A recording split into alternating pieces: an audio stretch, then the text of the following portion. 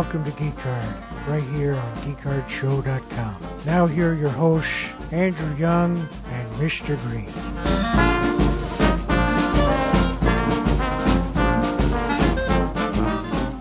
Welcome to Geek Card, where it's Christmas time once again. Yes, the month of December is here, and so too is the Geek Card Christmas special. I'm your host, Andrew Young. With me, as always, is Mr. Green.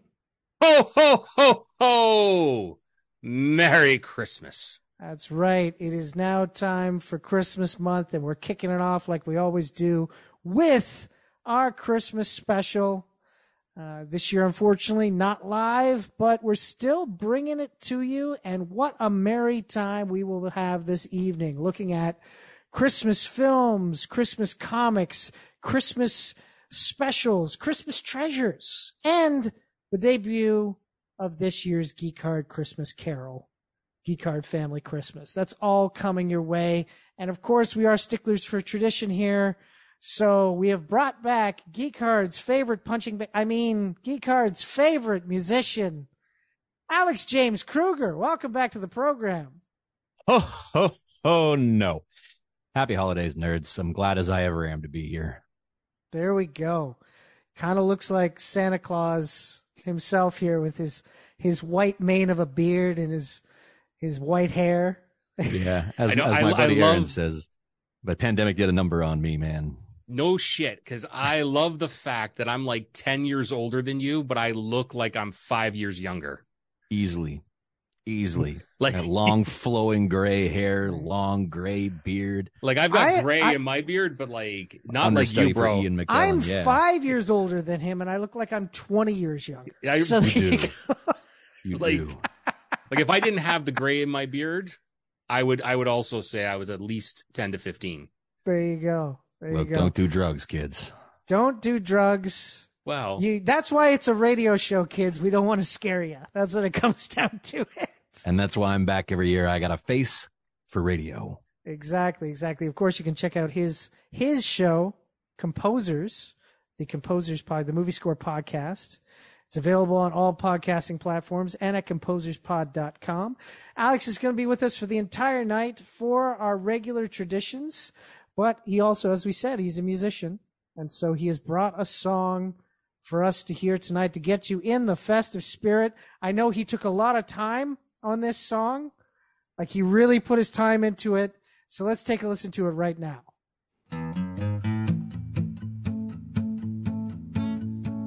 Every year around the holidays, Green and Andrew message me and say, "Oh, Krugs, it's been a while, and we all could use a smile. So why don't you come on the show and be a rock cliche? It's tradition here on Geek Card every year to have me on to dampen down the cheer. But this year, truth be told, I'm feeling extra old, so I threw some shit together that I hope you want to hear. Well, it's a last-minute Christmas and a last-minute song. Why do we do it last minute when we have the whole year long? It can't be procrastination or a lack of desire. Perhaps it's something to do with how we're all so fucking tired at Christmas. I looked into a cover song or two to do what little justice I could do to a classic Christmas song so you all could sing along. But they're all so fucking cloying out of me, they'd sound all wrong. But I knew I couldn't crank one out alone, so I reached out to my buddy Brent by phone. I said, "Pleasure, chef could save the day," but Brent said, "No fucking way. I killed that bot last year, so sorry, man, you're on your own." Well, it's a last-minute Christmas and a last-minute song. Why do we do it last minute when we have the whole year long? It's not like Christmas comes a different day each year. Perhaps it's something to do with how we're running low on cheer by Christmas. All that I have to give you is a little time, a little picking, and a little rhyme, a little song imbued with a little cheer, a little memory so we know we were here. So take it from me, friends, and don't procrastinate. This time is all we have, so do not let it go to waste. So happy Christmas, friends, and Happy New Year. I'm glad you're listening, and I'm glad you're here. For last minute Christmas. Not my best effort. Hey, Alex? Yes. Paul and Storm called. They want their gimmick back. Yeah. Was it?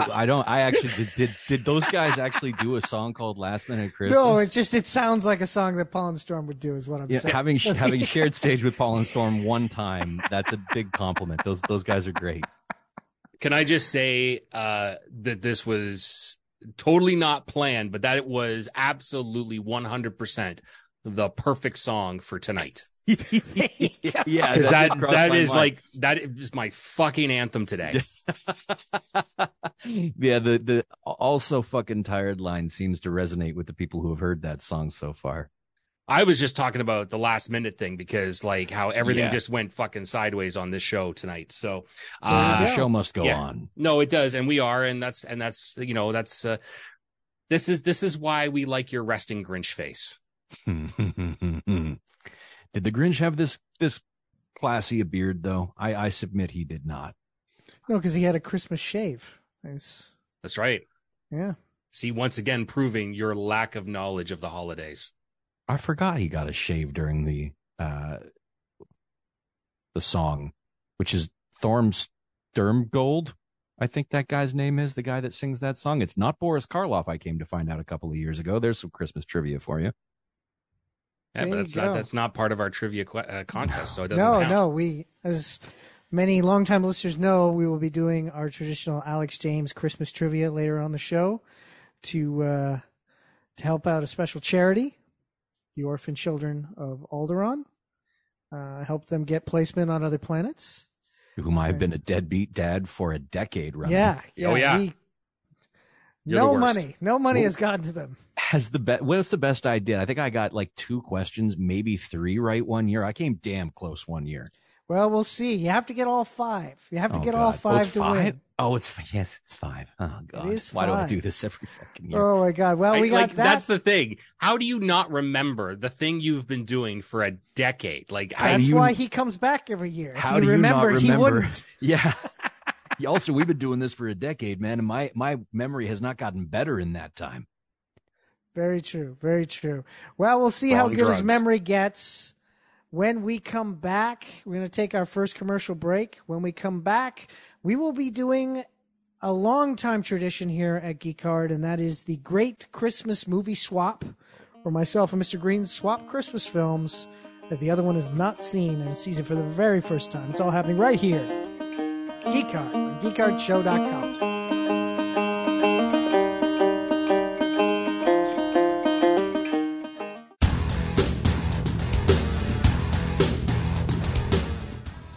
Hey everybody, Jimmy the Short Order Cook here, asking you, what's better than listening to Geek Hard? Answer, listen to Geek Hard while wearing a Geek Hard t-shirt. And there's a place you can get them at tpublic.com/user/geekhard. We got a bunch of great shirts there. We got Geek Hard shirts, we got a Mr. Green's Tasty Meat shirt, hell, we got a Back Issue Bloodbath shirt. For all your geek needs with your geek merch, you want to go to tpublic.com/user/geekhard. I'm not just asking you. I'm telling you.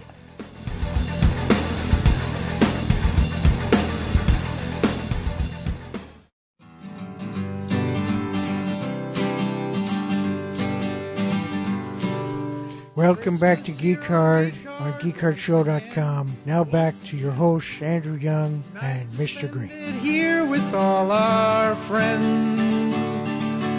Welcome back to Geek Hard, friends. Andrew Young and Mr. Green here with our very special guest, Alex James Kruger of the Composers, the Movie Score podcast, on the show with us here.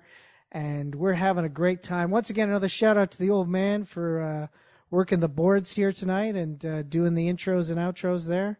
Hey, I do what I can, like myself and Mr. Green before the show, we were trying to get these things all hooked up, but he got all his wires crossed, and I just sat there and laughed at him because that's my contribution to the tech side.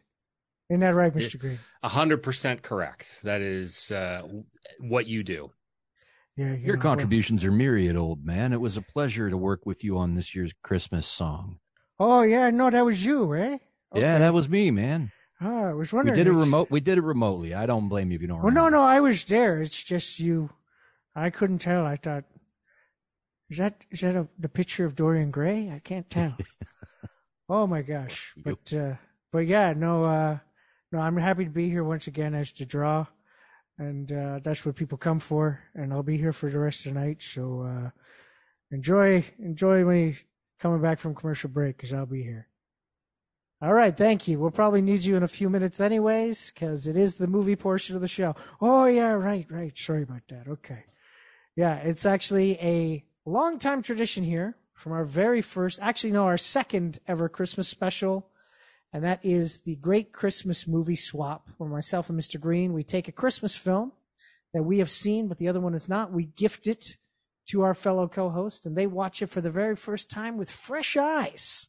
Yes, in some cases, one of the hosts watches the film just before giving it to the other host, but technically he still watches the film. This is a very controversial segment on this show. It is, because you're the one who breaks your own fucking rules. You made the rules on this, and you break it all the fucking time. I broke it one time. There's only the one time I did not watch the movie. Oh my gosh. Well, yeah, so we've got our two films tonight. I have picked the 1970 TV movie special, The Great Santa Claus Switch, and Mr. Green has picked for me the 1934 film noir film, The Thin Man, which takes place at Christmas. So we're going to start with The Thin Man from 1934, directed by W.S. Van Dyke, written by Albert Hackett and Francis Goodrich, based on the novel by Dashiell Hammett, produced by Cosmopolitan Productions, and distributed by Metro-Goldwyn-Mayer. Here to read the synopsis is our man on the boards tonight, the old man. Hey, Ish. I think I saw this movie in theaters. After a 4-year absence, one-time detective Nick Charles returns to New York with his new wife Nora and their dog Asta. Nick reconnects with many of his old cronies, several of whom are eccentric characters to say the least. He's also approached by Dorothy Wynant, whose inventor father Clyde Wynant is suspected of murdering her father's mistress, his former secretary.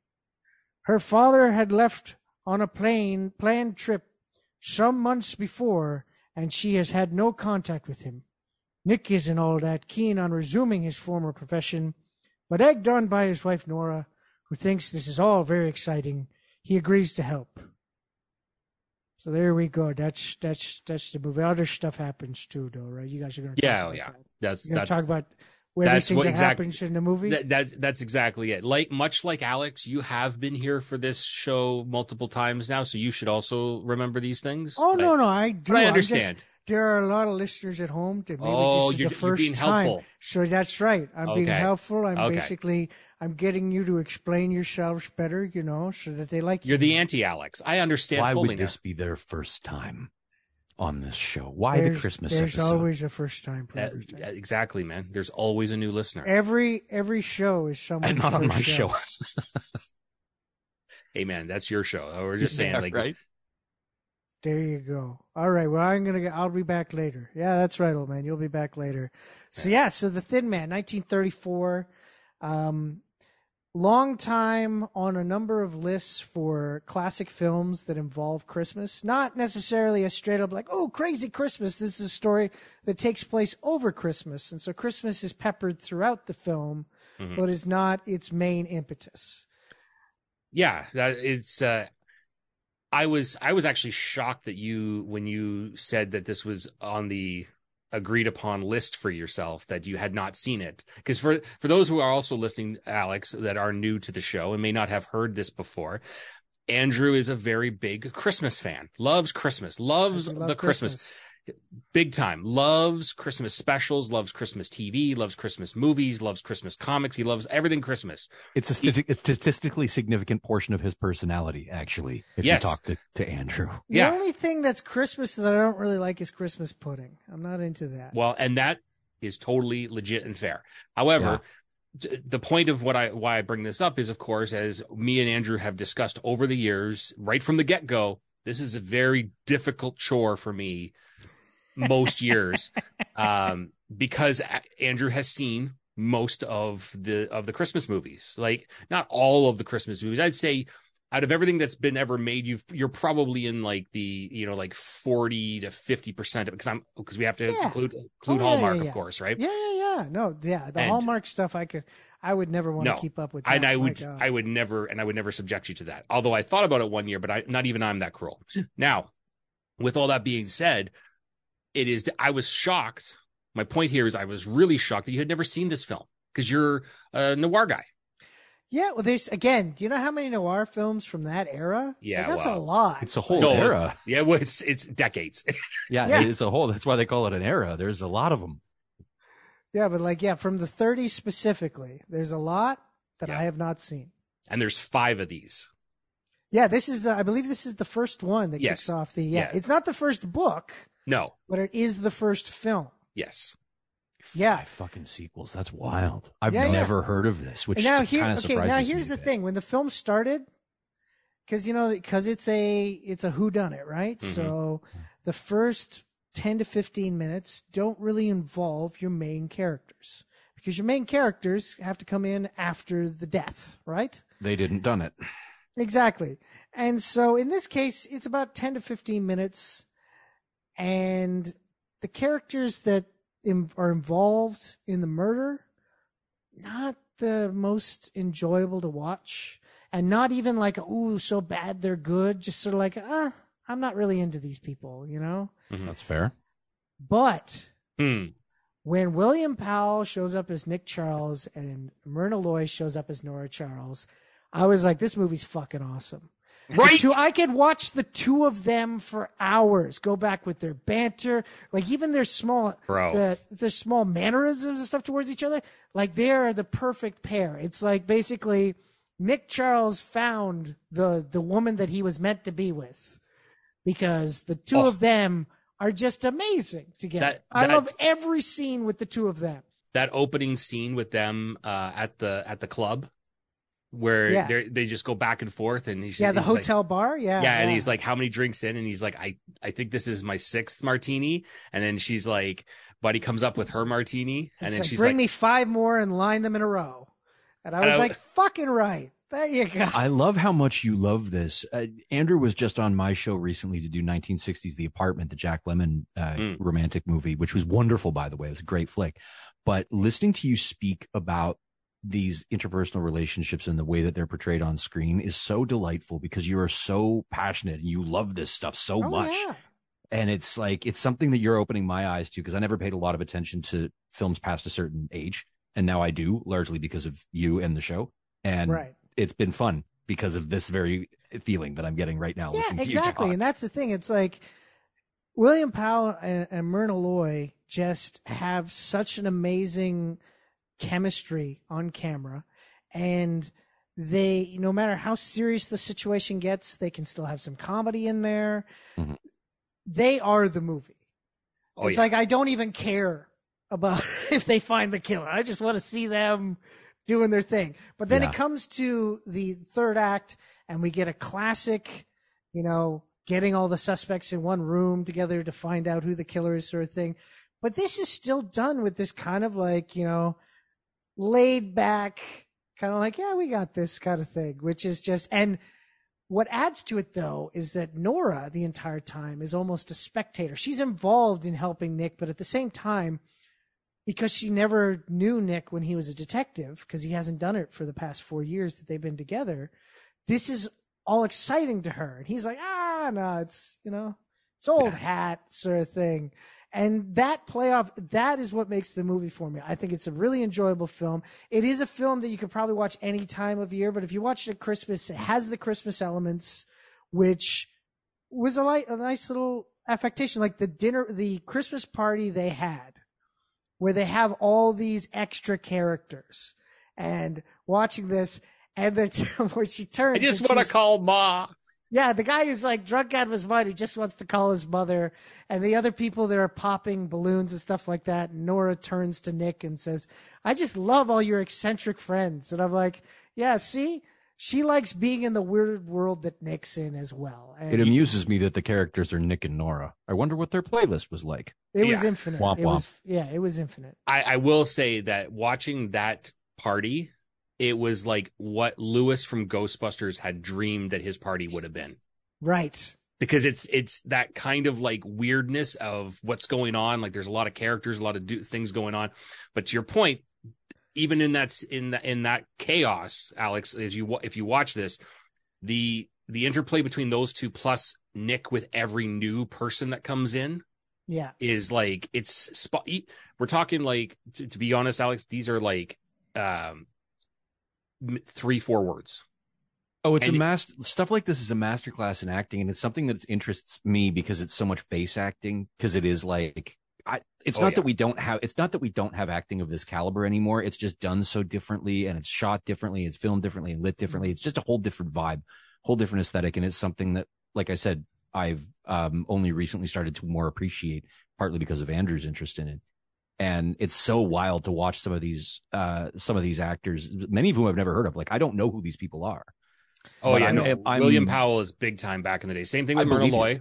I believe you. You speak with such reverence. I'm like, oh, these are like people I should know, really, if I do a movie score podcast, which I do, and I should know more about this. The rest of this film is filled with a bunch of character actors that you could see pop up in a number of classic films. That guy. Yeah, there's at least one It's a Wonderful Life. Yeah. And then there's a bunch from other gangster movies. There's there's a bunch that kind of like intermix and interplay into this. It's I am happy, honestly, Andrew. By the way you're talking, I think this might actually be the best film I've ever given you for Swaparoo. It's close. It's Feast of the Seven Fishes is still the best one. Okay, I was wondering. I don't think anything will ever beat Feast of the Seven Fishes. Okay. I was wondering because I was like, the way you were just talking was like, oh, okay. Because I remember Feast of the Seven Fishes being like a really. I would probably go Feast of the Seven Fishes is the top. This is under it. And then under that, surprisingly enough, would be Office Christmas Party. Okay. That's fair. The only thing about this I will say is that as I was rewatching it in prep for this was that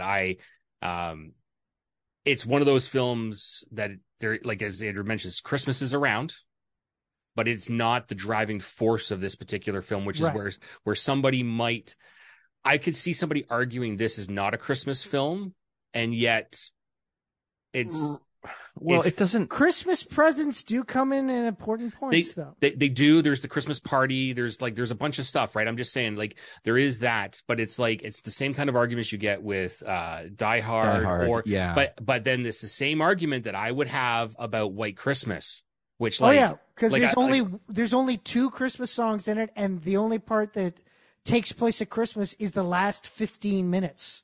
So yeah. I'm starting to soften on this whole thing, the Die Hard thing and everything else, because like it doesn't have to be Shane Black in order for it to be a Christmas movie. You know what I mean? Like it can be Christmas adjacent. I get it, especially if you watch it around Christmas. If it becomes I have Jewish friends who have Christmas movies that they watch every year, and they're not Christmas movies. They just watch them on Christmas. My one buddy, that's his tradition. He watches like a Star Wars movie or whatever every Christmas, right? And like, so if the Star Wars is a Christmas movie now, there, done, like fine, perfect. Who gives a shit? The world's on fire, Be happy. Regardless though, it is a fun film that does take place at Christmas. The scene that actually takes place on Christmas Day with Nick and Nora is probably one of my favorites, where she basically got him a replica like pea shooter gun, like a thing that shoots BBs, and he's firing them at balloons at the Christmas tree. And he's doing like these trick shots and everything with it. Yet he doesn't remember because he's like a a professional drinker. So his memory is shit. So he does not remember the Christmas gifts that he got Nora that she just opened. It's not 100%. It's there. Also, the implication behind that, when I look at that, is more of the fact that she just went and bought expensive stuff because he doesn't. Yes, no, I get that, but I'm saying to be sitting there going, "Where'd that come from? Did I get that? Okay, that's a good Christmas. Sure, okay, that's your Christmas gift." But she would have brought these things out in front of him just 15 minutes ago. Yeah, and nice so job he would have already earlier, known sober that. me. Yeah, exactly. I'm here to tell you, man, that fucking happens. You go, "Oh, nice job earlier, sober me. You got a great present. I don't remember getting it, but exactly. But I'll tell you, I think if you can watch this film, watch it. It's a little bit harder to come by. It's a bit harder to find. It is. But if you can watch it, check it out. I think it's a great film. Yeah. Just as one quick additional note, the subsequent sequels, kind of diminishing returns. No shock and surprise there. But Andrew, I will say to you, it's all about Nick and Nora anyways. So there we go. So I have to give him a watch. Yeah. Nick and Nora's Infinite franchise. Now we're moving close forward in the time stream to December 20th, 1970. CBS and Ed Sullivan Productions. Ed Sullivan basically was like, you know what? I really like this Jim Henson kid and Jim Henson Productions, their team, the directors they have and everything like that. I'm going to give them a spot. I'm going to take out one of my programs on a Sunday night, and I'm going to give them that hour, and they're going to produce a show. And that brings us to The Great Santa Claus Switch, directed by John Moffat, written by Jerry Joel, produced by Sullivan Productions with Henson Associates. It aired on CBS on December 20th, 1970. And we're going to bring in, of course, our good friend, the old man, to read the synopsis. All righty. I definitely watched this when it was on the air. Narrated by Ed Sullivan, the special begins at the North Pole with Santa Claus and his elves getting ready for another Christmas. However, Cosmo Scam has hatched a plan to kidnap Santa and take his place. As part of the plan, Cosmo plans to abduct Santa's elves one at a time and replace them with his evil henchmen, known as the Fraggles. Wait a second, the Fraggles. They're the happy little guys that let the music play. Eventually, but not here. These are different Fraggles. These are those Fraggles. These Fraggles walked so that those Fraggles could run. That's basically what happened. They're proto-Fraggles? Well, wait a second. How did they run? They got the guy's hands up their asses. Wouldn't you run if you had some guy's hand up your ass? I'd run pretty fucking fast. I think it all depends if you're into it or not. Yeah, right. So don't yuck other own, people's right? yum. Don't yuck other people's yum is what I say. Hey, listen, you put your hand wherever you want to put your hand. And I do. Oh boy, that is your campaign slogan, right? Put your hand everywhere, anywhere you want. Oh no, shit! What? No, god damn it! I've done it again. You ask first, god damn it. There goes the old man. All right, so Green. Yep. We're talking about classic old school Jim Henson. You actually didn't know about his relationship with the Ed Sullivan Show. No, because when you brought this up, I was like, all right, because you asked me if I had seen it and then if I would be willing to do it because it's not technically a movie per se, but I was willing to do it because it is still under Academy rules, 60 minutes is a feature length, so we'll count it. Okay. Anyways, more made up rules. I would also like to say right here that Geekart does not recognize the authority of the Academy of Motion Pictures, but I was continuing. Absolutely, we do not. No, so I was like, I'm game for this, sure. Okay. Other than Ed Sullivan, which is the only downgrade for me, just because he's not the best narrator. We got a really great show for you tonight. Yeah, he's very dry, but that's okay. Mm-hmm. It's the era. So the show itself, it is wild because it is, as I'm watching it, you start to really see all of that. Like, those are the things. For me, it was like a history lesson. I'm watching it and I'm like going, oh, I can see this is where the Muppet Show comes from. This is where the Fraggles eventually go. This is where Henson's storytelling abilities, like you can see it all crystallizing. Gonzo's just a head in a box in this show. Okay. So we get Gonzo we get to see Gonzo, which is crazy. But then we get, of course, as we've already mentioned, the fact that we get proto Fraggles for the very first time. They look nothing like Fraggles. The only thing that you could associate with these Fraggles and the other Fraggles is that they live underground in caves. That is it. That's it. That is literally it. And that they're Muppets, of course. But that, really, there's nothing else after that. They're kind of like snake-like and spider-like creatures, Alex. And then, although it's weird because two of the Fraggles are 8,000 times larger than all of the rest of the Fraggles. Yeah, they're gigantic, 7-foot tall. Yeah, monsters. Like an Ant-Man Fraggles. Well, That's wild. these are, even though they're called Fraggles here, they're like the proto-Gorgs from from Fraggle Rock. And I was just like, okay. And it's wild and crazy. There's only one human being in this. And and who is that one human being, that paragon of Christmas television? It's Doc.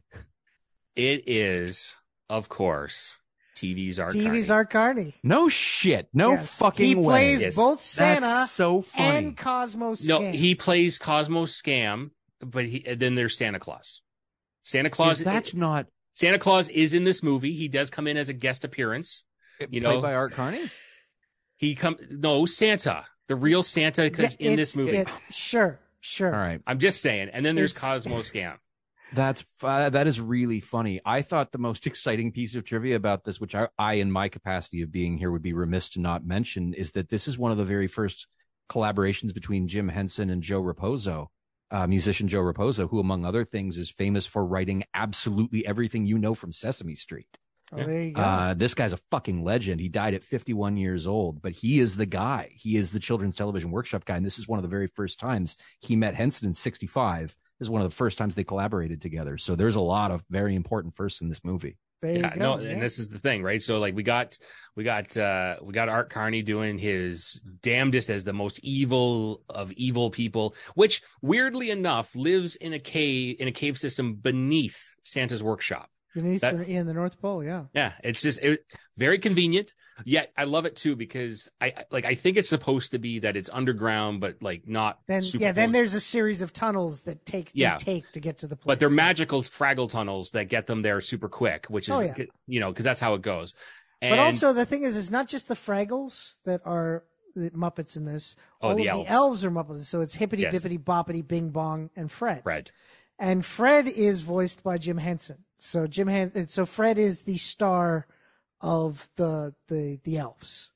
Yeah. And it blows my mind that Jim Henson did not smoke more weed than he did, because he was not like a big drug guy at all. And it sometimes surprises me. Yeah. Not because like it needs to be that, but sometimes I'm just like, where is this coming from?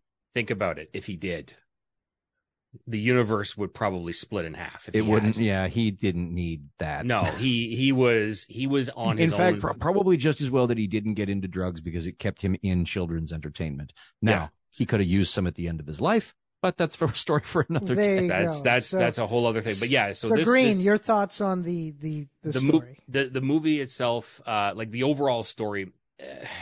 Like it's aimed at kids. It's not the most complex story. It's just a swapperoo scenario, and it's a lot of fun. As I'm watching it, that was the thing. It was like I wasn't breaking my brain on anything going on here. I just had a lot of fun enjoying seeing early Jim Henson stuff going on.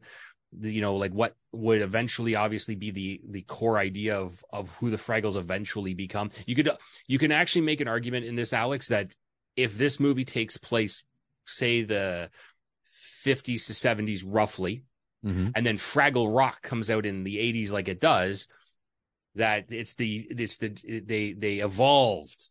It's the direct lineage now. Because of what happens in this movie. They go from being evil creatures, the Fraggles, to what we will see later. Because by the end of it, Santa redeems them. Oh, As Santa Santa does. the Redeemer, as you do. Yeah. I do have one question for you, Green, which is, is this worth watching with my kid? Because he is 11 and is a fan of the Muppets. Is it worth watching, or is it more for like us old people that remember like the stuff back in the day? No, I think he's cresting on where it's going to be not interesting to him anymore. Mm-hmm. Right? Like, I think that when you get into that 10, 11, 12 range is when you kind of start to lose them on the Christmas shit a little bit. Well, start to lose them on this level of Muppets. Yeah. Yeah. Oh, this level. Okay, sure. Because, you think about it, like more things like Sesame Fraggle Street Rock than and Sesame Muppets. Street were done more Okay, for so maybe kids. we missed the boat on that. Yeah, it's is there not like a low Major age? Muppet Show. Is there is there like a low age? Like beyond which you like there's too young for this? Is it because there's some weird Muppet stuff out there too? No, I think you could put this in front of like a 3-year-old and they'd have fun with it. Yeah. Yeah. There's nothing. Cool. There's nothing super weird and creepy going on here. Like there's some of that kind of Henson strangeness, but it's that I would hope so. Yeah, but it's that fun strangeness. It's not like Dark Crystal. Like, we're not going that far. Yeah, we're not going that far. Right. Okay. Got it. Yeah, so more Labyrinth than Dark Crystal. Not even that. Not even that. Okay. Like, so we're steadily like because it was on TV. It was Ed Sullivan. It's prime time. I guess you're with talking the time being what it was. Yeah, you're talking basically between Sesame Street and Fraggle Rock. It's pretty wholesome shit. Yeah. Yeah, right. but still fun for what it is. Fun, yeah, for sure. Definitely. And so you can search it out on YouTube. It's available there, so people. Yeah, I'm gonna check it out for the music alone. Actually, I want to know what he did for this.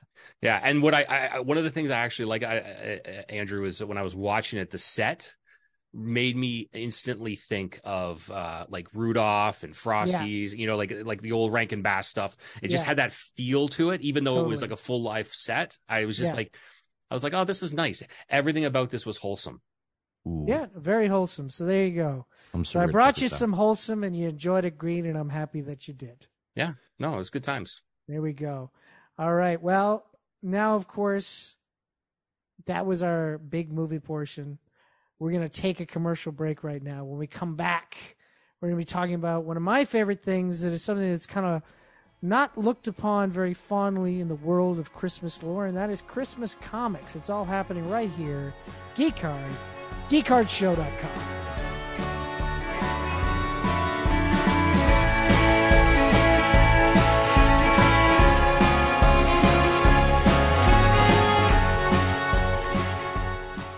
Hey, remember when you used to go to the comic shop and browse through the stacks, picking up comic after comic, talking to your fellow customers and the store owner about what books you should buy? What kind of outside people daywalker nonsense are you talking about? I don't go outside. Well, thank goodness for Back Issue Bloodbath with Andrew Young and Petula Neal, where we talk about comics old and new. Mostly old. But sometimes new. Every Wednesday, new episodes drop at geekcardshow.com or wherever you catch your pods. Check it out and have yourself a good.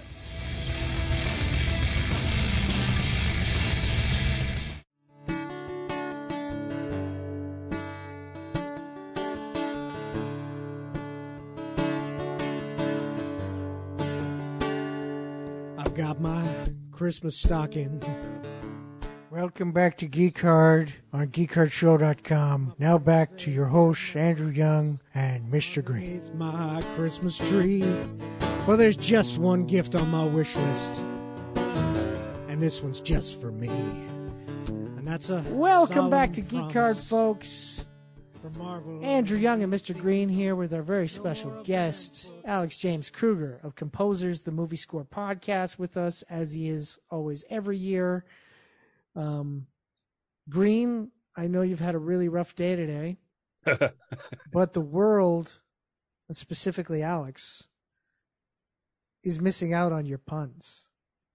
Oh man, you motherfucker, I almost got away with it this year that I didn't have to put up with this nonsense. I was getting a brief respite because I'm starting to think there's a connection between these fucking puns and my ability to do anything for these orphans. Maybe, but like I got to make it rain, so I will. All right. Well, so when you have time, look for some puns, Green. Birch, please. All right. Snow on and snow forth. I don't know what I expected. Snow, There thank you. go. Snow to hell. Say it ain't snow. I wish you would. Oh man, that was a good Weezer song. Yeah. Say it ain't snow. Oh, it's good. I like it. Treat your elf. Oh yes, treat your elf. There you go. Yeah. Classics. Here they That's are. But that's it. you know what else is classic? Christmas comics. Every year, I find new Christmas issues of various mainstream comic series, and I share them with Mr. Green to help raise his Christmas comics awareness. And I feel like for the most part every year, I find at least one title that you enjoy. Yeah. The first couple of years were a bit rough. I would like when I look back on those. I think also that you were going in wanting to hate them at that time. That was your gimmick back then. So you softened. There is a cushy underbelly now to Mr. Green. That's right. I've grinched up in the good way. Three sizes bigger. Yeah, right. Yes. Oh man.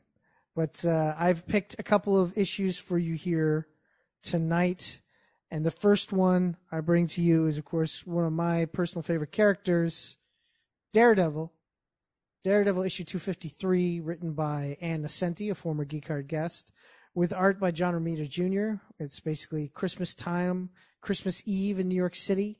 And Daredevil and Kingpin are each having very different Christmas Eves. So, Mr. Green, tell us a little bit about what's happening in that comic and what you thought of it. Yeah. So it's oh man. So Daredevil's just being Daredevil. He's out there just patrolling the streets. He's doing his thing. And as he's doing that, he comes across a couple of young thugs just spinning around the city in their car, up to no good and mayhem, causing stealing. Yeah, they're mugging people and they're driving on curbs and they're just doing all kinds of just taking people's Christmas presents that they just bought. Yeah, and then so they're going through all of this, and then of course people are upset, and then the cops show up, and they're like like what can we do and all these things, and then Daredevil shows up and he's like I saw them, and he gives them a description, and they're like he saw them. He saw them. Remember, nobody knows that he can't see. Oh, right. Sorry. Yeah. Yes. Catch up, man. Catch up. So he gives a description of these hooligans, but the cop says like, it's Christmas Eve, bro. Like we're busy. Like, can you help? Well, a lot of the cops have families that are at home. Yeah. Could you do it? God damn it. It's Christmas. Do we have to fight crime on the statistically high night for crime? Fuck. Yeah, so that's happening. So Daredevil's like, yeah, of course I'm going to take care of that. He's full of Christmas spirit and he doesn't like hooligans. But along the way, though, he runs into 8-Ball, who is this young kid. Yeah, one of the Fat Boys, a group of characters that Ann Nocenti first introduced in the Long Shot series, but then became, during her Daredevil run, became like a permanent fixture for a couple of years. They were a group of kids that hung out at Matt Murdock's free legal advice clinic and Karen Page's drug hotline. They were also a formative hip hop group from Brooklyn. Well, that's different. This is a different. They Fat did the Boys. Freddie rap. Yeah, we know. I know which Fat Boys you're talking about, but these are not those Fat Boys. These are actually the Fat Boys. All right, these are actually little boys and girls. Yeah. And, based off this issue, predominantly white. So, not Fat Boys. Anyways, 8-Ball is like enamored with these hooligans, looking at them going, they got no fear. They have no fear of anybody or anything, and then Daredevil is like, you think they're pretty cool, eh? And he's like, how is he reading my mind? It was like this. And I'm like, bro, I was waiting for I can see, I can tell by the heartbeat that he's excited, but I was waiting for that, but they didn't do that, but that's okay. Well, I think it's more, he could see that the kid was, or he could feel that the kid was enamored by these guys. Yeah, but he was also 12 once and was just put 2 and 2 together. Like, of course he thinks they're cool. Well, there's that, but also like Daredevil would be able to tell, like, you know, he's got his heartbeat rate is increased. I know there's like a Marvel reason, but there's also just like he's a kid reason. Yeah, but not Matt Murdock, man. Matt Murdock was straight edge, if as straight as could get. You know, like it's not, and he's got too much guilt. He does have the guilt, yeah. Yeah. Anyways, so that goes through, and there's this little bit of this subplot going on here. So Murdoch goes out and does this whole thing. Now, to Andrew's point, Kingpin on the other side is he's playing the most cliche Christmas villain that you could possibly be. Like, he is equal parts Potter from It's a Wonderful Life and Ebenezer Scrooge. And Ebenezer Scrooge, yeah. Like, he's like, one of his workers is like, you know, it's Christmas Eve, you know, like, I like to spend time with my family tomorrow. And he's like, why? It's like, well, it's Christmas. Don't say that around me. And, you know, stuff like that. And I was just like, okay. Oh, so he's like the Saturday morning cartoon villain version of himself. Not a little bit in this, but it's because it's a Christmas issue, right? So they're amping that up a bit. And he's like taking barbells and beating the walls and smashing things because Matt Murdock is the bane of his existence, and he's crushed Matt Murdock, he thinks, you know, before this, and he's like, I've ruined his life, and it's like, no, you haven't, man. Like, not at all. And it's a nice juxtaposition every time he says stuff like that you see Matt living his best life.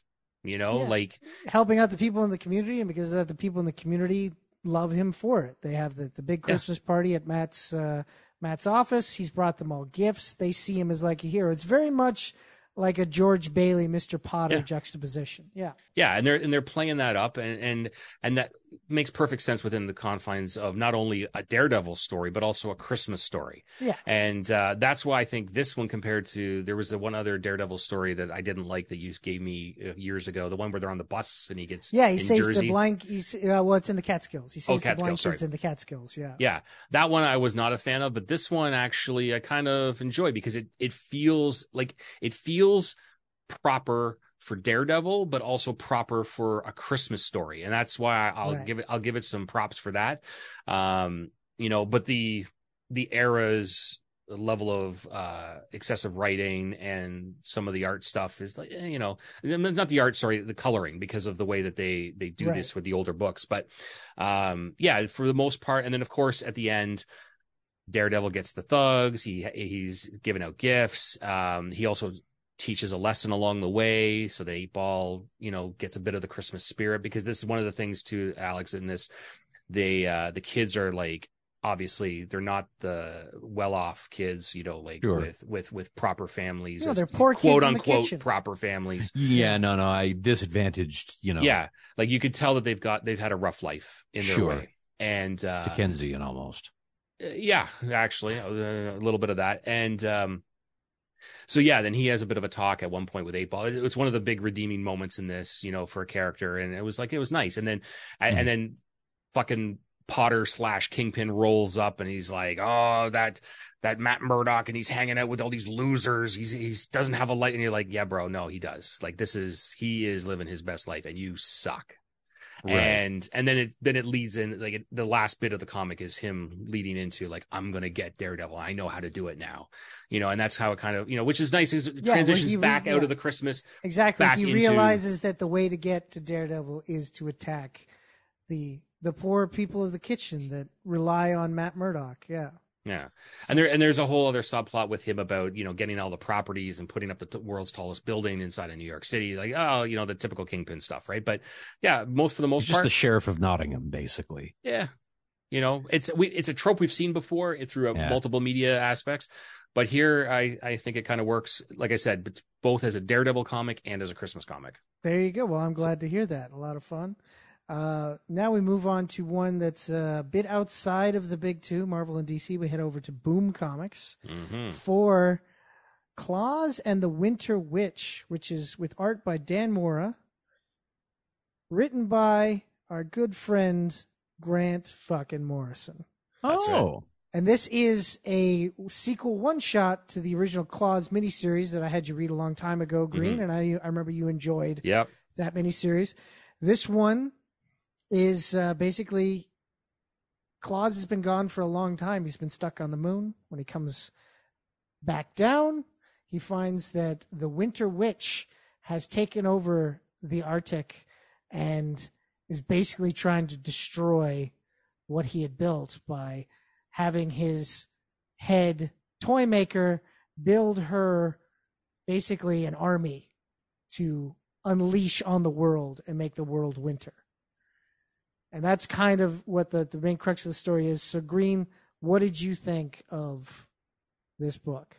This actually I could see being either live action or animated film, like as just a one-off story, because unto its like within its own confines, you don't need any kind of history. You don't need the backstory of it. You just see Santa Claus. That's all you need. Yeah, it's just a version of Santa Claus. And there's this weird wacky thing, like as Andrew mentioned, that he was gone for several decades. It's implied like it's like 70 years or something like that, but he's been stuck in the moon and in a prison by the Mooshans. And which I just love. That I'm like, that's a great name. Thank you, Grant. But he's taking over. Jesus, I thought there was something wrong. Green, it's good to hear you like my story. Yeah, man, always do. Yeah, I know. It's great. It's great. You got Geppetto in there. Yeah. I like putting in Geppetto, because it's like, he makes toys, right? So he made the Pinocchio, so he's making the toys here, Yeah, the big wooden soldiers. Yeah, absolutely. And you got the family drama. Yep. The family drama in there. Yeah, no, you had a lot of cool stuff, and you did put in a little bit of environmentalism. That's right. You gotta put in the environmental message every now and then, because it's magic can only go so far. I know, and this is as magic can get for you, bud. So bravo. I do what I can. Well, nice. I got to get going now. I just wanted to say I'm glad you enjoyed my story. Oh. Okay, and he's gone. All right. Yeah, it's... I thought you were having a fucking stroke. For real. No, I was just, every now and then I open myself up to the astral plane and, Grant Morrison you put the jumps ass in astral plane. Oh, my God. You are such a Grinch, bro. He's such a Grinch. I have been smiling nonstop on this episode. That's have you important known this on radio. Audio medium. Oh, yeah. Yeah, that's perfect. Yeah, absolutely. A rebel without a clause. There it is. There we go. You said rebel without it, and I was like, don't say it. Oh, yeah. I'll say it. I'll say it again. But definitely Claus and the Winter Witch, one that you would be willing to recommend to others? Absolutely. It was it falls into like what I like Christmas stories I enjoy, especially when it comes to comics, movies, television. This is the kind of like fun. Like I don't like it's nice to have the traditional, but every once in a while I like to have something that's outside of the scope, because like I didn't really talk about it, Alex, but Claus, I should say, he is some hunky or tall beef metal that he's just something. Hunky tall beef metal. Yeah, Hunky tall beef metal. It's a new some publication doing an ESL like review of Slayer. Yeah, see, look at that. Hunky tall beef. Oh shit! Look at that man meat. Look at that. Hunky tall beef metal right there. Yeah. All right, I'll get my picture taken. Fair enough. Yeah. Tell me where to sit. Holy shit! I'm not making shit up when I say this. You know. And there's and he's got some great moments where he breaks out and he uses Christmas magic. It's great. It's funny. It actually kind of ties back to the Santa Claus switch, like the Jim Henson thing, because he's like, there's a special kind of magic with Santa, and that's the Christmas thing. Magic. Christmas magic is important. I think that's something that'll probably be coming up in our next segment, which we're going to be going to shortly after this commercial break. When we come back, Mr. Green has found a couple of Christmas specials that I haven't seen before, and I'm going to give my honest thoughts about them right here, Geek Hard on geekhardshow.com.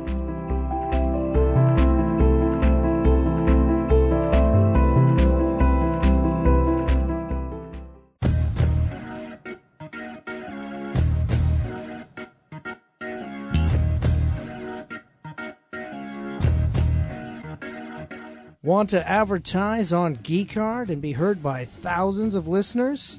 It's easy, it's simple, it's fun. Email us at geekardshow@gmail.com for information on our advertising packages today.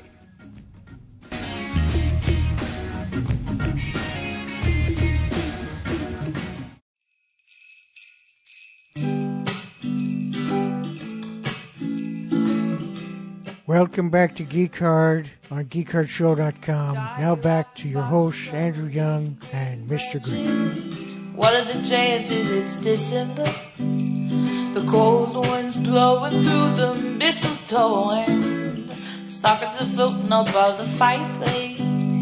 But here's the thing about Christmas. They say it don't mean nothing. Welcome back, friends, to Geek Hard's Christmas special. Andrew Young and Mr. Green here with our very special guest, Alex James Kruger of Composers, the Movie Score podcast, a man making his, I guess would be his 13th appearance on the Christmas number special. 13. Hey, maybe this is the year for those Alderanian orphans, man. It could be. Could but be, before we be. continue on, Alex, I have a question for you.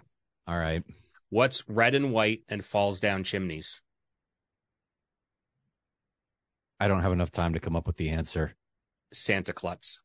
I was looking for what the Santa Clumsy was in my head. I was like, there's something there, but I wasn't sure what it was. Santa Klutz it is. Yeah. All right. What Mr. is Santa's primary language? I don't know. North Polish. You know, I always Yeah, did picture I him wish- eating like pierogies up there. Right? I did. He totally does. He has Yeah. to. Totally. Oh my God. But yes, Mr. Green is a master of the puns, and he is also more TV than man. Yes. It's still safe to say that the amount of TV that Mr. Green consumes is probably equal to several mortal men. I would yeah. say that. Yeah, Mhm. yeah. I'm always surprised about when you tell me how much TV you've watched, and then did you get this thing done yet? I'll get to it. Anyways. Yeah, like was it a couple of years ago, Alex? I watched. Went back and rewatched. You'll appreciate this, as we talked about one of them. I went back and rewatched every live action Star Trek series in 1 year. Oh, cool. And how long ago was this? Like 3 years ago. It was around when we did our Borg talk. It was around that time. Okay. So there's a couple of things that have come up since then, a couple of seasons of things that weren't included in that, but you're pretty damn up to date. Of original, you're talking like Golden Era, like the Berman era? No, I did TNG, DS9, Voyager, and Enterprise. I did all that back to back in a single year. Yeah, that's your Golden Era, like Berman era Star Trek. Yeah.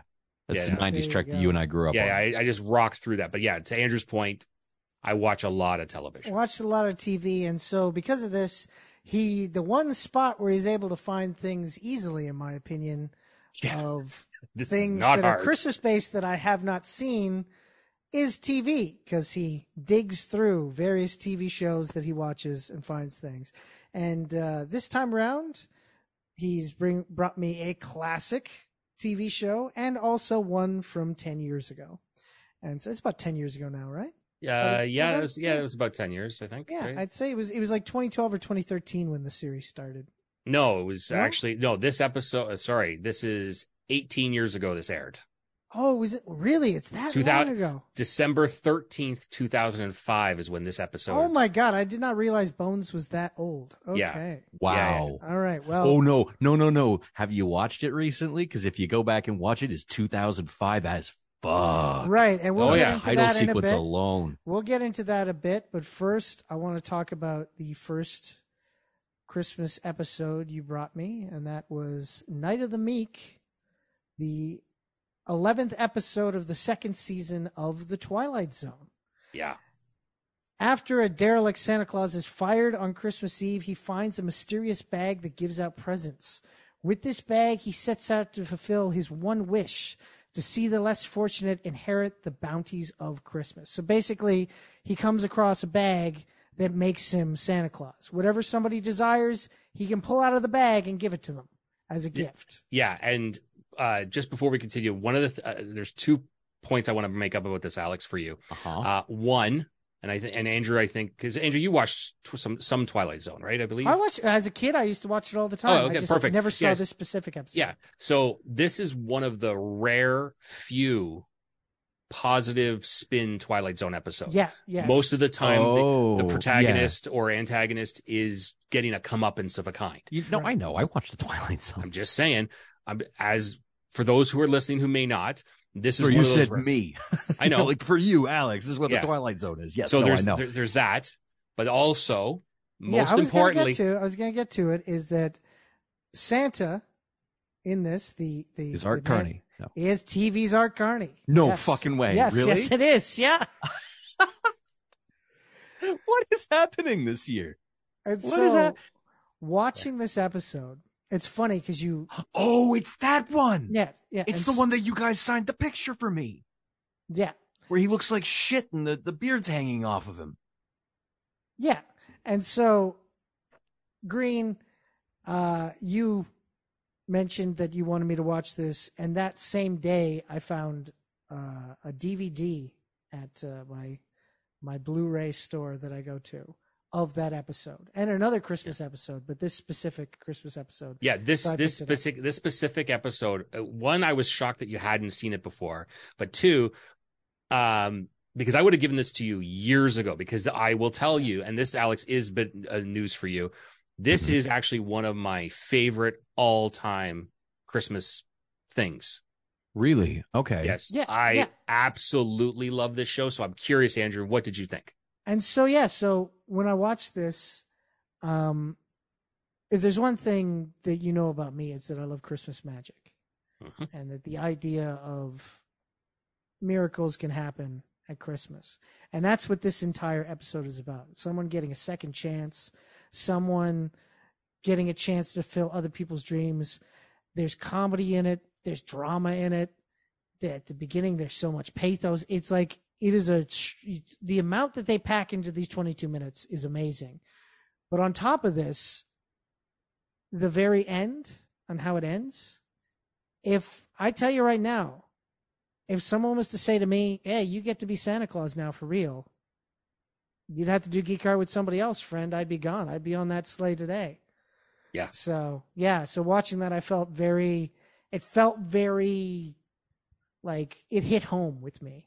I really dug it, and I thought the performances were amazing. And yeah, I'm definitely gonna, if I didn't see it as a child, which I may have and just not remembered, Yeah. I'm definitely gonna watch it every year now after that. It is. I watched it again preparing for this because it's been at least a year since I've seen it, and because I used to watch this every year. I had it on VHS that I bought years ago, and it was this, The Grinch, and Pinky and the Brain. A lot were my three TV shows that I would watch, along with like It's Wonderful Life and a few other things. But no, this is, like, to Andrew's point, Alex. It's a beautiful told story, especially out of it stands out because it's so not the normal weirdness. Well, so much to the point that at the end of it, Rod Serling says, we wanted to give you a happy message to celebrate this season. Whereas usually he's giving some sort of Aesop Fables wrap up sort of thing. This one, he's actually saying his way of saying, we wanted to give you something happy holidays sort of thing at the end of this episode, which is very rare. I'm going to check that out because I like the Twilight Zone. I am not as versed as you guys, I don't think, but I like it. I like those sorts of shows, and that sounds really terrific. That sounds really uplifting. Yeah, totally. Yeah. And so now we go far into the future, into 2005, as you say, for the first season of Bones, for the man in the fallout shelter. While the gang is quarantined in the lab for Christmas, they search for clues to solve the mystery of a skeleton found in a fallout shelter. So basically, guy cuts into a skeleton, the proper protocols were not taken, and because of that, there's contamination in the air where they could possibly have a virus that takes 48 hours to present itself. And so they're all stuck for Christmas Eve and Christmas Day in the lab. And I just got to ask Green, was it a CBS show or a Fox show? What was it? It was Fox. It was Fox. Fuck yeah. It felt very much like a Fox show of that era. Mhm. That was it's very rigid, but like there's some personality to the characters, yet they're not fully formed the way they would be later in the seasons. So it's very, very surface with these characters. Well, just trying to get to know them. Yeah, it's only the 9th ever episode of the season. Yeah, and to some background here, one of the trials and tribulations, Alex, that I have with Andrew when it comes to Christmas TV, a lot of these shows are wrapped inside of their own stories, especially newer ones, right? Yeah. This one I chose specifically because this you is don't really need any information. No, it's that is. But this episode is the first episode in Bones where any character's background is revealed. Right. This is literally. This is where you find out about Bones' history, Bones' history, Booth's history. I've watched this and recently, actually, oddly, and Elspeth my wife was watching this show. We got through a couple of seasons and then had to give up because it is legendarily bad. But we did watch this episode very recently, so I vaguely remember exactly what you're talking about. Yeah. Yeah. So I will say, well, it wasn't terrible. It was very much leaning into the tropes of shows of that era. And so. And a procedural and a few other things. Yeah. And so I was like, it was okay. I don't think I'd ever watch it again. I didn't hate it. Yeah. But I thought it was okay. Yeah. Like I said, for me, this was more of trying to find something that,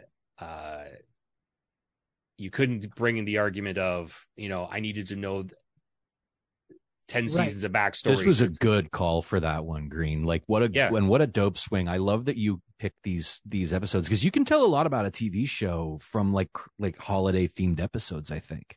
You can, in some series you can, like depending on this the one show. Was so well placed to do this because it is a procedural show and the MacGuffin is so easy. Oh, they cut into a skeleton. Now we're under quarantine. We're going to stay here. Seamless. Great.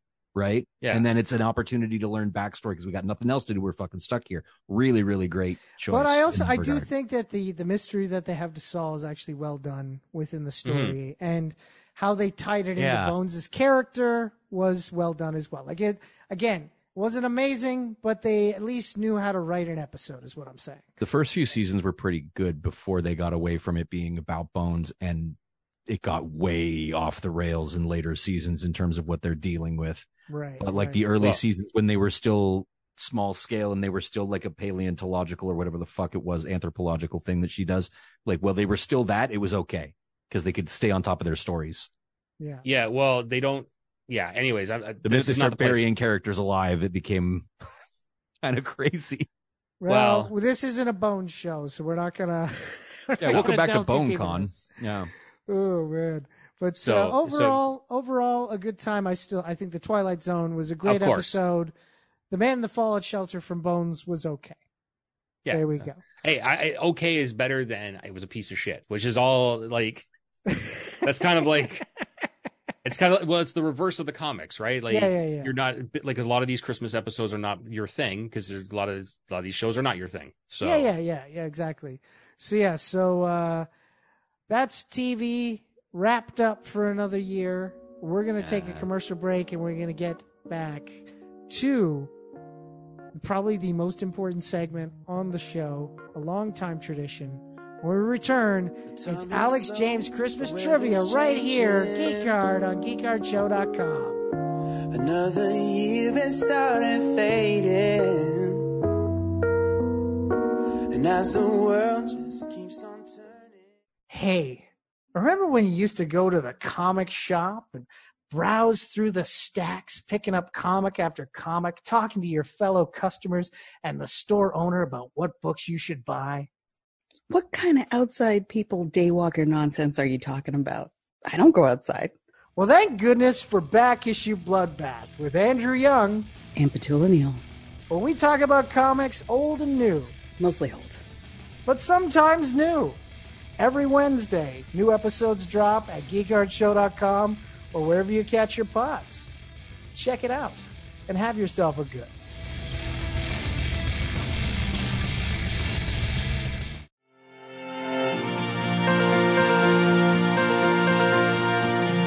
Welcome back to Geek Card on GeekCardShow.com. Now back to your hosts, Andrew Young and Mr. Green.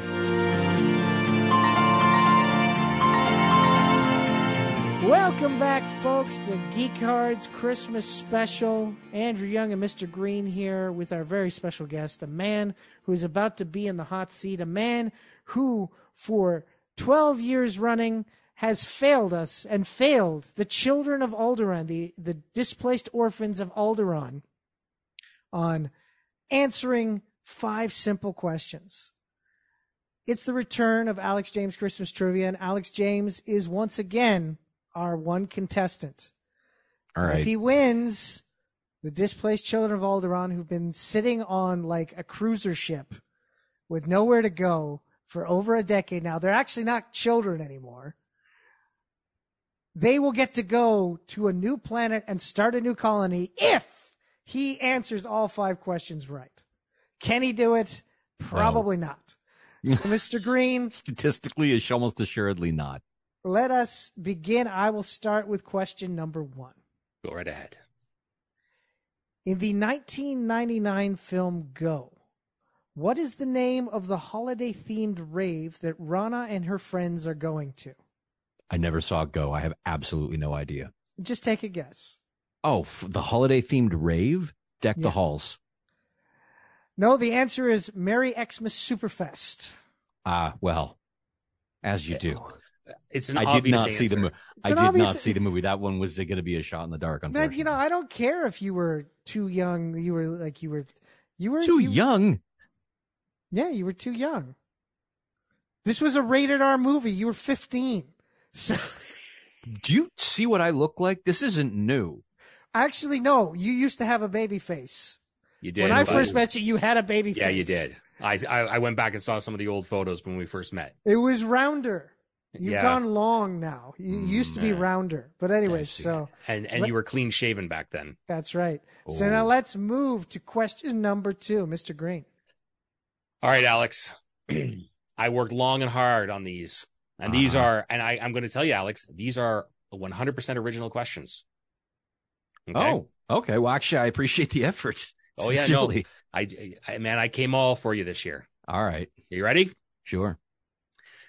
How many Christmas movies / specials has Art Carney starred in? Well, at least 2. 3? I'm going to say 3, and I'm going to gamble on 3. But I feel like it might be more than that. 3? Yeah, I'll go with 3. Final answer. Okay. You're wrong.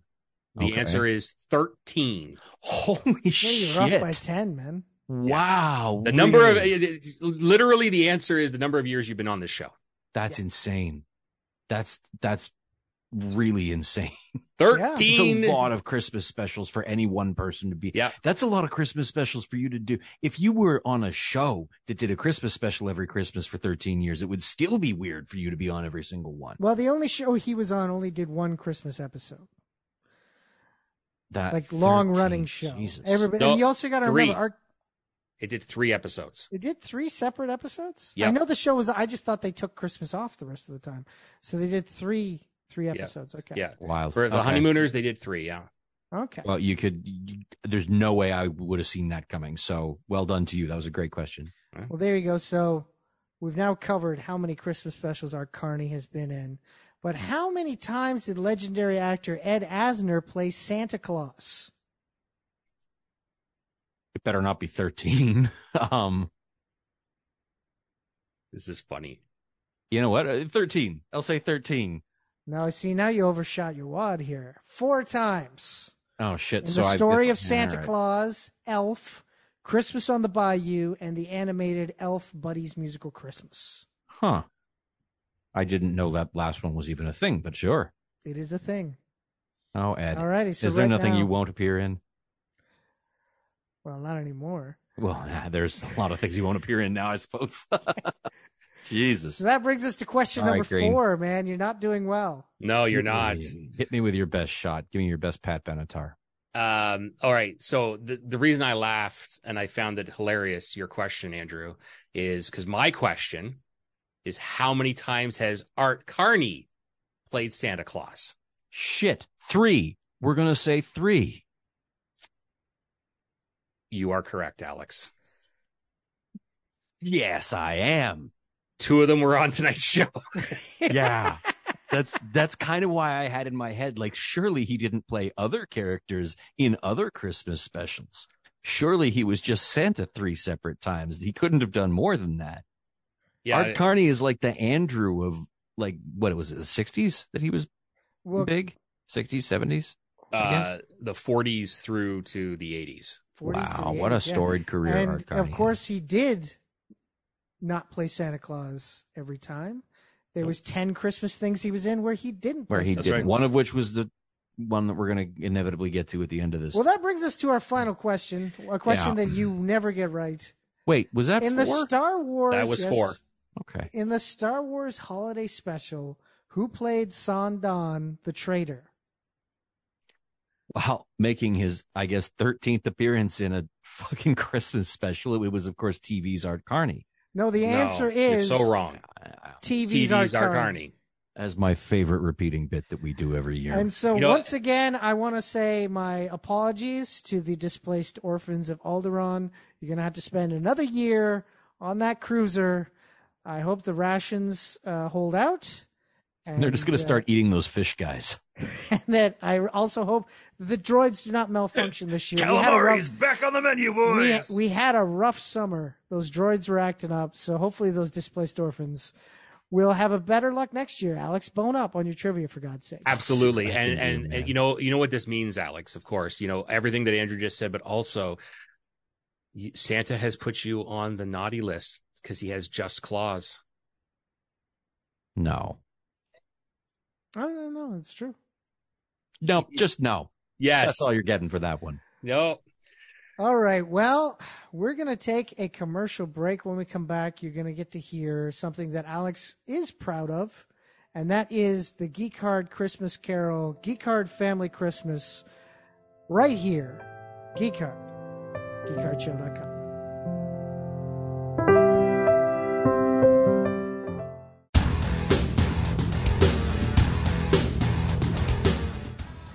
Hey, everybody. Jimmy the Short Order Cook here, asking you, what's better than listening to Geek Hard? Answer, listen to Geek Hard while wearing a Geek Hard t-shirt.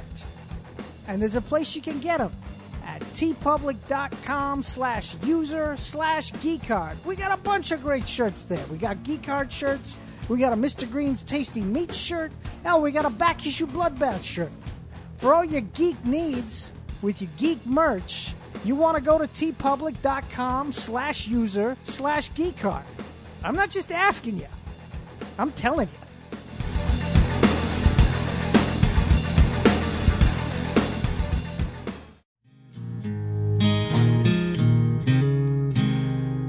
Welcome back to Geek Hard on GeekHardShow.com. Now back to your hosts, Andrew Young and Mr. Green. Welcome back to Geek Hard, folks, to our final segment of the evening.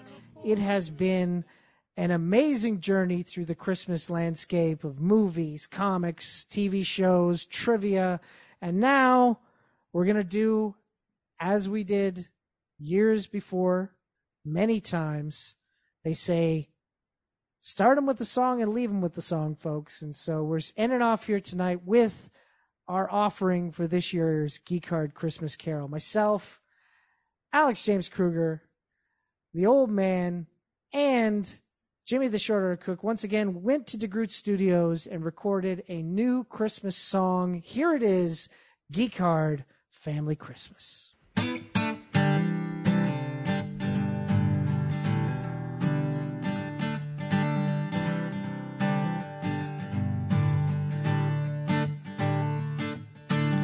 It's just another Geek Hard holiday where we can celebrate it our own way.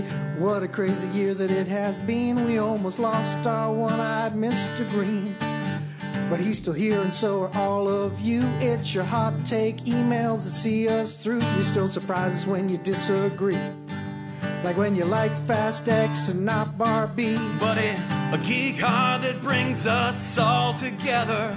We're just one big happy family. At Christmas in the cold and stormy weather, there's just one place that I wanna be, and that's home. And that's home. That's home. And that's home. That's home.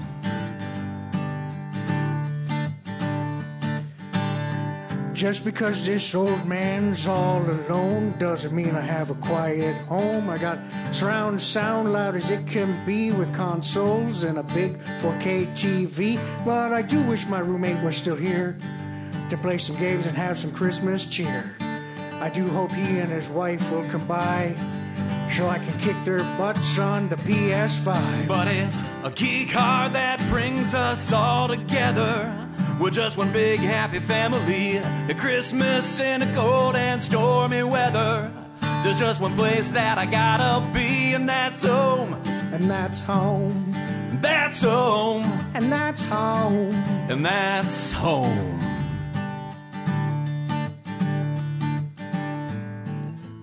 Jimmy the Short Order Cook here once again to say happy holidays. It's a time when families get together. Hell, it's a great time to tell your family you love them, even if you don't celebrate anything. And if you don't have family, tell your friends. And if you got no friends, give a friendly wave to your local cooks and servers who are working their asses off this time of year. Tell them Jimmy sent you. They probably don't know who the hell I am, but tell them anyway.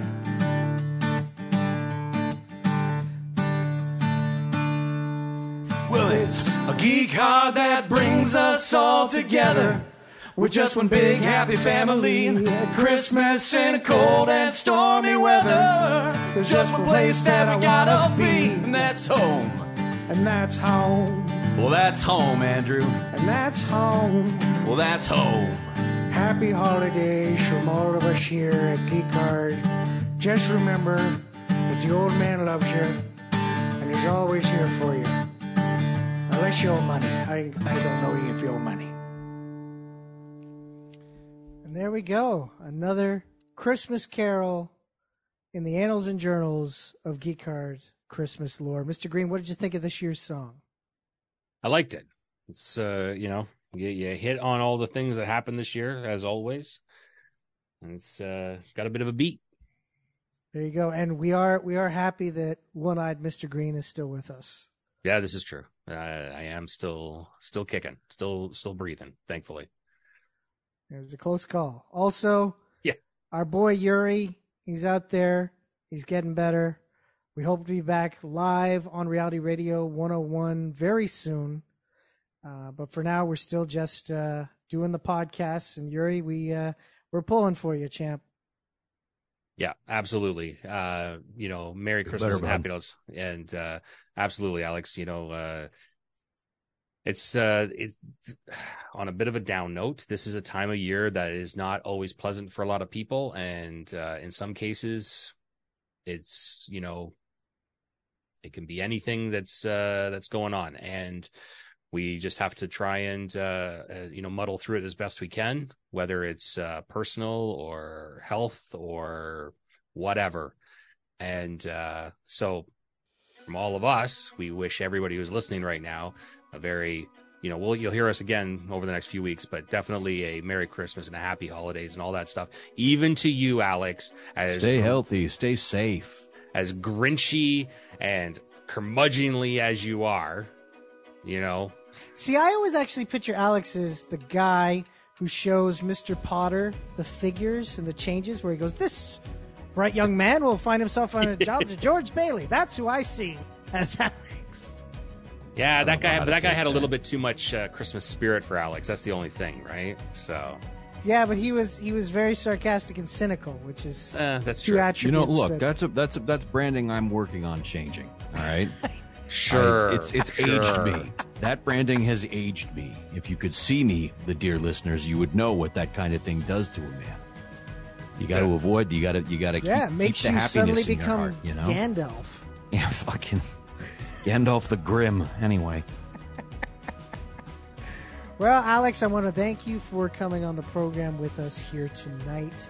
I'm always delighted, you guys. I actually sincerely look forward to this every year. Well, that's great, man. And this wasn't the usual way that we do this, and so I'm glad you're able to hang with us for this. I hope Gary's doing better next year, man, because I miss him and I miss you guys. I'd love to do this in person. It would be great. That would be fantastic, definitely. Well, Yuri's going to pull through here. Everything's going to be A-okay. So, Alex, of course, you are one of the 3 hosts of Composers, the Movie Score podcast. Tell people where they can find it. Yeah, I co-host this little show, Composers Movie Score Podcast, where we talk about film scores and the films they're in. You can find all of our socials at composerspod.com and a link to our Patreon, where we have bonus episodes, specials, retros, exclusive shows like Kruger Records and Backstage BoneCon. Listen to this, which is co-hosted by my Pleasure Chef collaborator, Brent Chittenden. I also do music, and I'm doing more of that lately, not just for this show. So if you want to check that out, I'm on SoundCloud under Alex James, not the guy from Blur. And if you want to talk to me directly for whatever reason, you can still find me on Twitter and Blue Sky at Alex James Tunes. And there you go. And, of course, also on the most recent episode of Composers, the Movie Score podcast, I was there as a guest where we talked about the 1960 film The Apartment. So definitely go check that out. That was a really fun episode. You should absolutely check that out. That was in person at the Stewed with Aaron and Jay, my co-hosts, and Andrew. It was a lot of fun. Bro, never say the Stewed again. Oh, no, that's what we call it. No. No, that's what you call it. But anyway. Oh no, it's caught on. It's too late. No, it's not. But before we leave, Alex, I just I want to get out here on this. Let's get the elf out of here, and let's get elfed up. Can I use your snowblower? All right, so Mr. Green, we've come to the end of another festive episode of Geek Hard. Yes, we have. Tell the good people where they can find us. As always, if you like what we do here, you can find more content over at patreon.com/geekard. Actually, one of the best places now to get a lot of our older episodes that are no longer on our website or on iTunes or anything like that, you can find over at patreon.com/geekard, and just go to the categories and you will find those old episodes there. For everybody who participates in that right now, we thank you guys ever so much. You guys are amazing. You're a big help to keeping this show on every week. And but additional content's always available through YouTube, Twitter, Instagram, Facebook, and Pinterest. Yes, even Pinterest. Search Geek Hard Show on any of those platforms. You will find us there. Of course, check out our website, geekhardshow.com, for more news, reviews, and the podcast version of which is what you're listening to right now, which is available every Monday at 2 p.m., which, of course, the best way to ensure you hear us every week is to do what, Andrew? Is to subscribe to us on your podcasting platform of choice, be it the iTunes, the Apple Podcast, Google Podcast, Stitcher, TuneIn, Spotify, wherever you catch your pods.